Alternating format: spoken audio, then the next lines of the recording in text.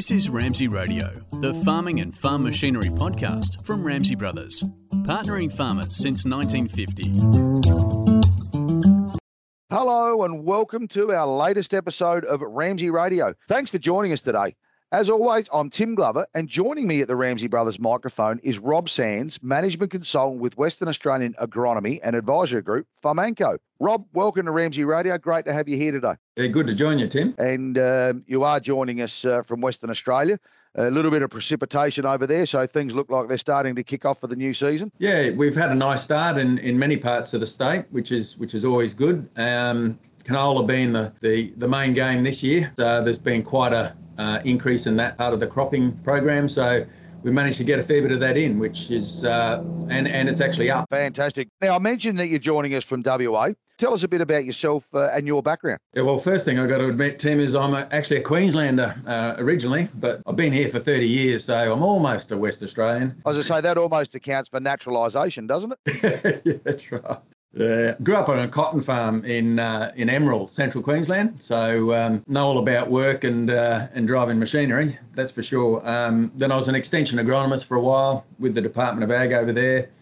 And then I came over to Western Australia and I've been a consultant ever since. So I just hit the 30-year mark the other day, which surprised me. 30 years, mate. I'll take my hat off to you. You work for the farm advisory business Farmanco. Can you tell our listeners a little bit more about Farmanco and the sectors it covers? Yeah, look, we started as a fairly small one-man band, actually, which was somebody before me in 1978. And now we've grown to about, nearly 30 professionals with admin staff and that sort of thing. So we mainly provide advice to family businesses, mainly in that Broadacre area. Also got sheep, a lot of mixed farms. We're still around 70% mixed farms and about 30% croppers. So, yeah. So plenty of experience, as we've said. And as a rural business analyst, you've made a bit of a speciality in analysing machinery costs and the decision-making around purchases. So I guess, Rob, in your opinion, what are the broad brushstrokes of your approach and what do people need to consider and what's easy to miss? Yes, Tim, it's a good question. That's a big question. But I guess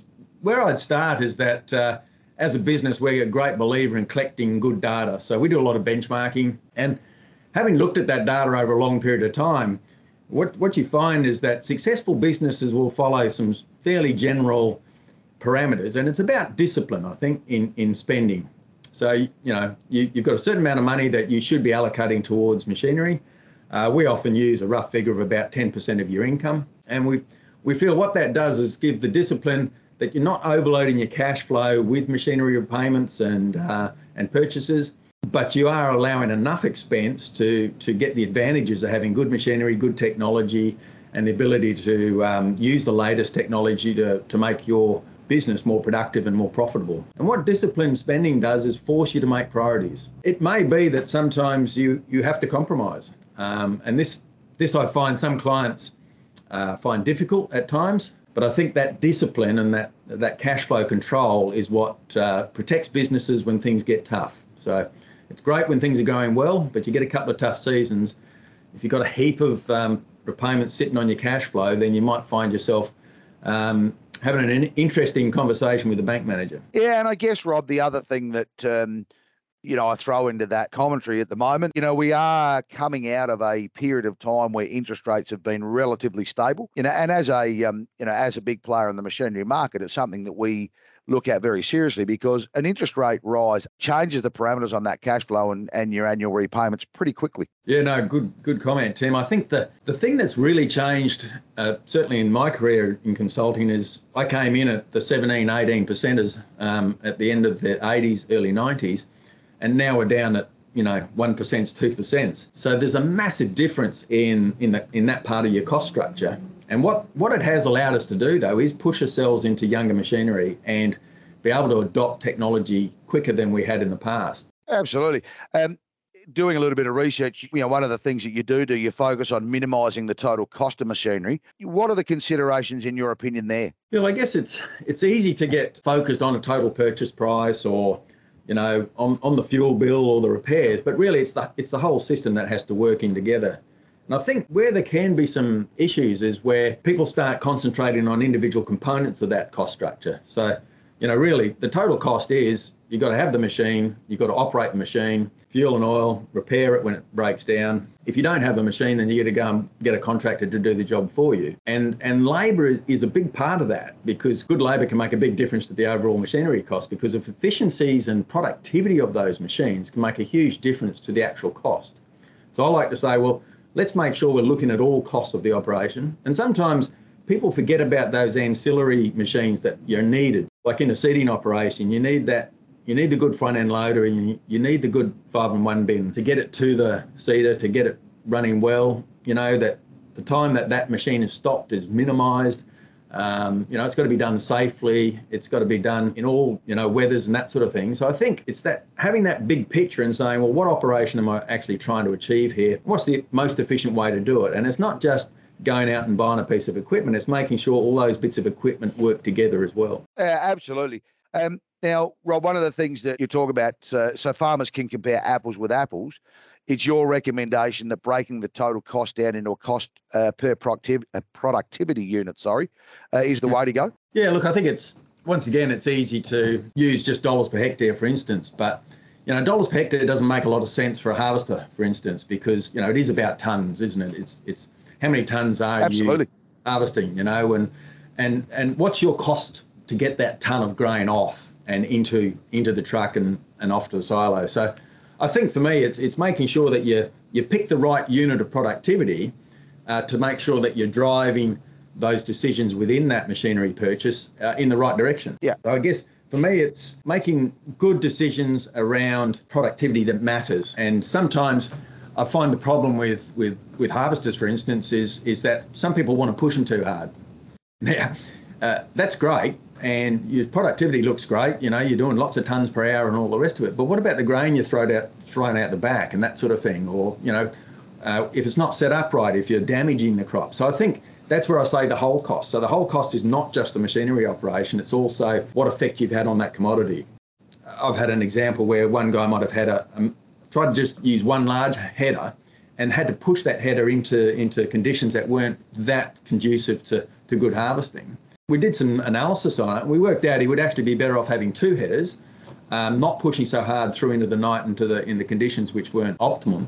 Hell of a lot better to manage his labour. Actually finished harvest quicker, and so some of those, like a chaser bin driver and that sort of thing, we managed to reduce the hours of expenditure. So for me, you've got to look at the whole operation and make sure you're costing that whole operation rather than just bits of it. Interesting point. Rob, we've talked a lot about analysing the cost of machinery purchases, but I think every smart farmer would agree cost is only half of the equation. We need to take a short break, but when we come back, we'll talk about the value that machinery upgrades can add to a farming operation, and you can factor that into your decision making. We'll get into that right after this. Don't go away. Are you planning a new machinery purchase in the next 24 months? Given current shortages, the advice from Ramsey Brothers is to start the process now. We know your machinery program is vital to the efficiency and productivity of your farm, and making us part of your plan is a smart move. Our market knowledge will help you manage potential delays. So start the conversation with your Ramsey Brothers sales team today, because in challenging times, our experience is your advantage. Ramsey Brothers, partnering farmers since 1950. Welcome back to Ramsey Radio. We're talking today with Farmenco management consultant Rob Sands about how you can make smart machinery decisions. So, Rob, we've talked about assessing the cost of a machinery purchase, and I mentioned that the other side of that coin is the extra value a machinery upgrade can bring to the farm. So, when our listeners are considering a purchase or planning their machinery program, how does productivity factor in? Is big always better? Good question. Look, and I think big has been a major driver of efficiencies in ag, and that's not hard to see. You only have to go back 50 years ago and see the size of equipment at that time. And I think the other thing that has come with that, though, is that we're designing farms to be more efficient as well, so they can handle the larger machinery. So I guess they have to be matched.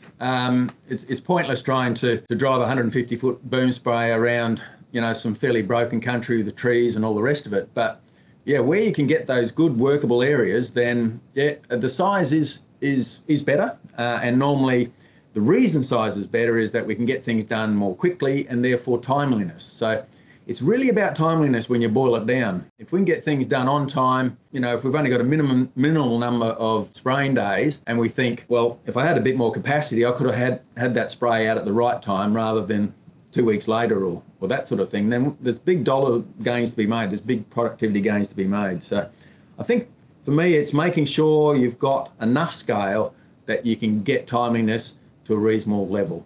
We have changed some of our practices, like we do a lot more dry seeding than we ever did, and some of that's been achieved because we've got equipment that can handle that. It can high breakout pressures, that sort of thing. It can do a reasonable job in dry soil. So I think we've actually allowed scale to increase in terms of, one seeding gear can do a lot more than it used to.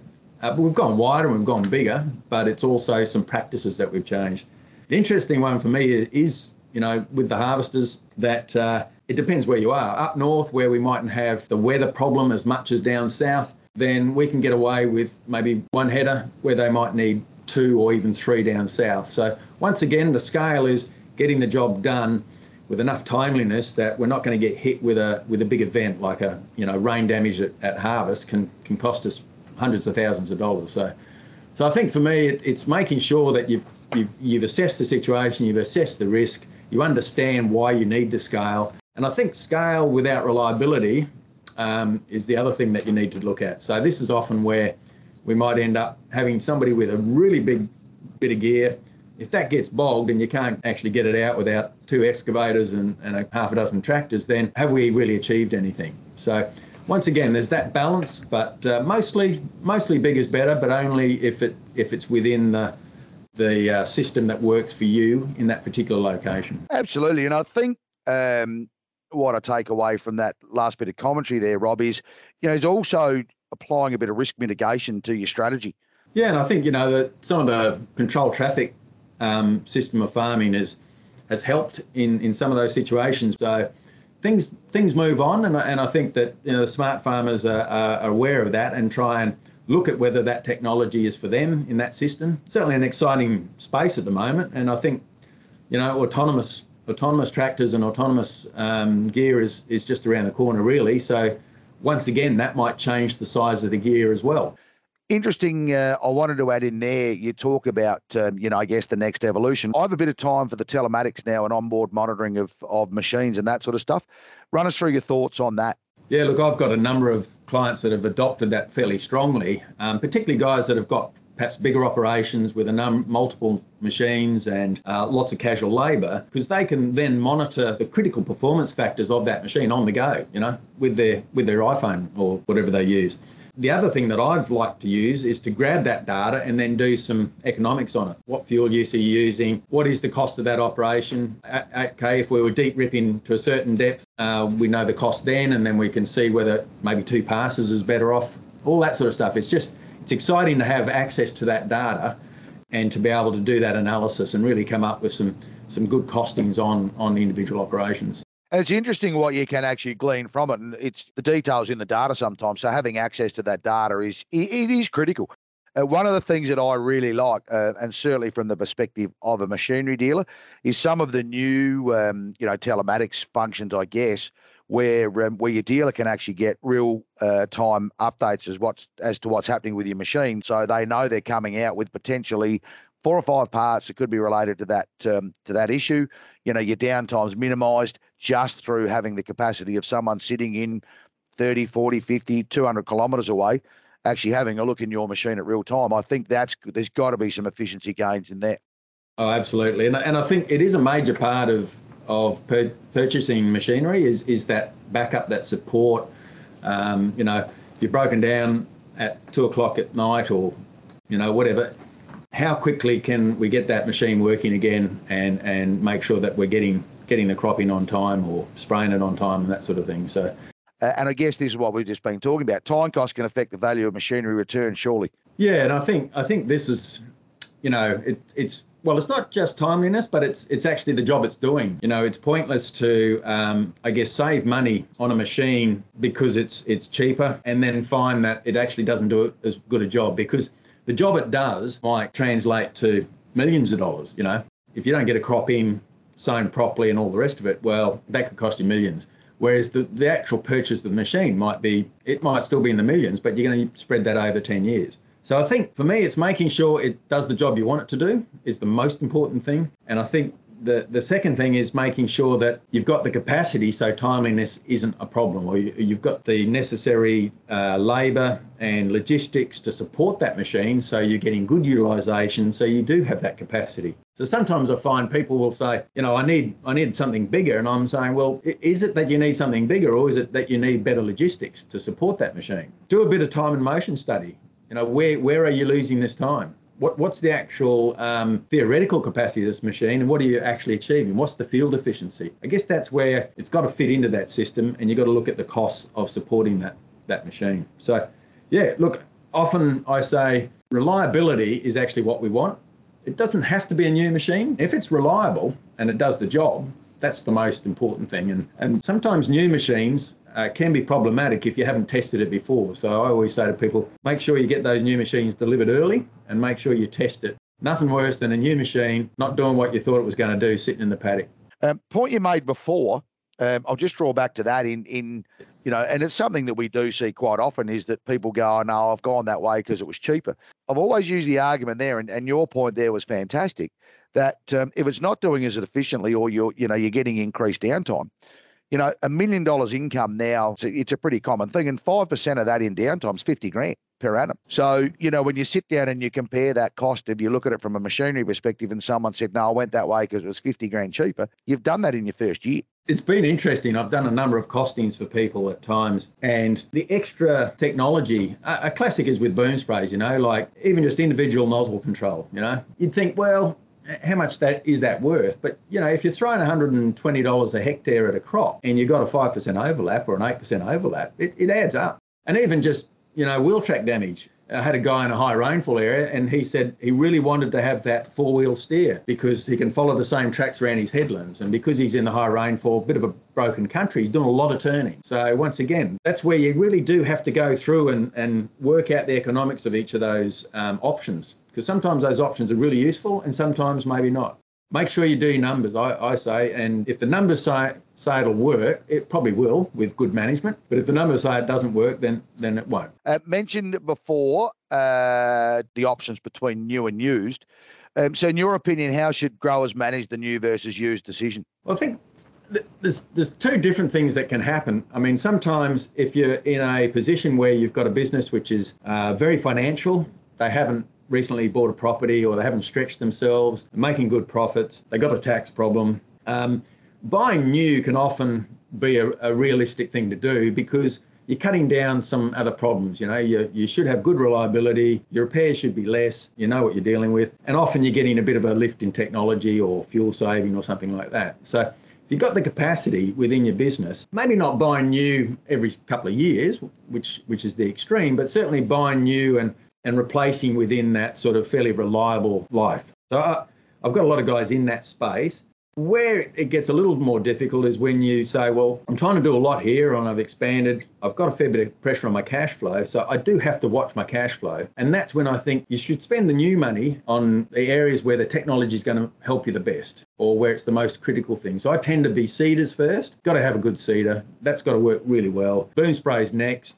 Probably can get away with headers a little bit older because we can always get a contractor in if we really had to, that sort of thing. And then as we get to trucks, well, if the truck doesn't work, we can get a contractor in, and there's a reasonable number around. So for me, it's about that reliability and the risk of failure and what that means to you. So I think for me, it's that secondhand can be quite good for a business. And if you've got good mechanical knowledge and skills, it's probably better. You can handle that sort of secondhand gear better. But often with the low interest rates, we've been buying new more often than not. So Rob, covered a lot of ground today and obviously a lot to evaluate. Is there a risk of it all becoming too hard or too time consuming?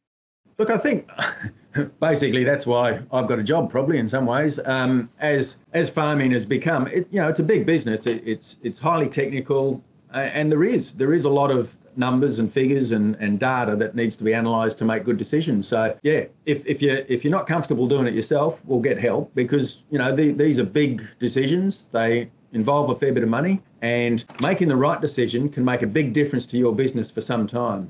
It's one of those things where it's difficult to simplify it too much because I think you miss some of those real benefits. And because things are changing so quickly, I find that even myself, which is about all I do, I'm not out there driving the tractors and that sort of thing, but just trying to keep up with that technology. It's a full-time job. So look, make sure that you do your own research and talk to your peers. I think that's very important. Get good data. I think that's where our benchmarking can really help people to understand where they're sitting and where they should be, what they should be working on, and whether their machine is actually not doing the job it should be doing. And finally, go through a reasonably rigorous decision-making process. It's probably not quite as important for smaller items, but certainly those big-ticket items that are critical to the productivity of your business and profitability of your business, more importantly, then, spend the time, do your research, and get somebody to help you crunch the numbers would be my advice. Absolutely. And Rob, I guess that's a good point to finish on. Minimising leakage wherever you can is just got to be critical. And, mate, we all know that at the end of the day, cash is king. Yeah, look, I also think profitability is king as well. And I think the good managers understand that the average profit margin is about 10%. We've probably got a range there, obviously, from 0 to 20, but we're talking 1%ers do matter. Oh, absolutely. That's why we use that total plant machinery labour cost. We look at it and we say, well, if you can get that down below 25%, that makes a big difference, because I've got some guys sitting up around 35. That's 10%. That could double your profit. And I think it's the other thing when you start to delve into the numbers. We're all doing it to make a dollar. There's no question about that. Profitability is the end game. As much as we do it for the love and the fun and all the rest of it. But, the good operators understand those 1%ers, how much difference they do make to the ultimate profitability. I think the great thing about that too is, one of my little sayings is that savings and costs are forever. Big yields and big prices happen occasionally.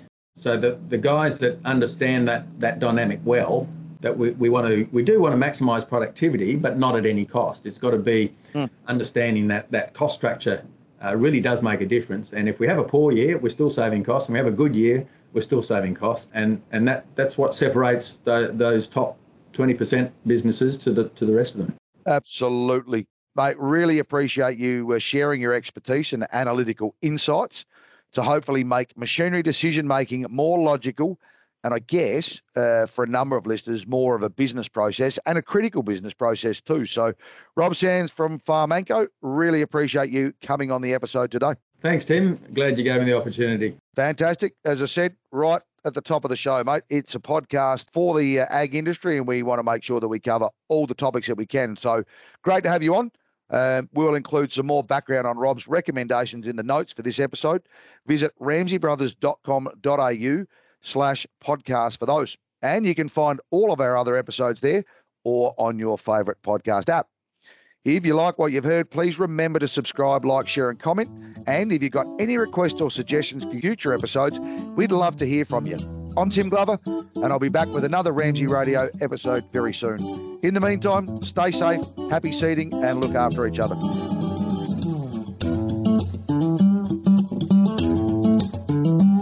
You've been listening to Ramsey Radio, brought to you by Ramsey Brothers. Find this and all our podcasts on your preferred podcast app or on our website at ramseybros.com.au.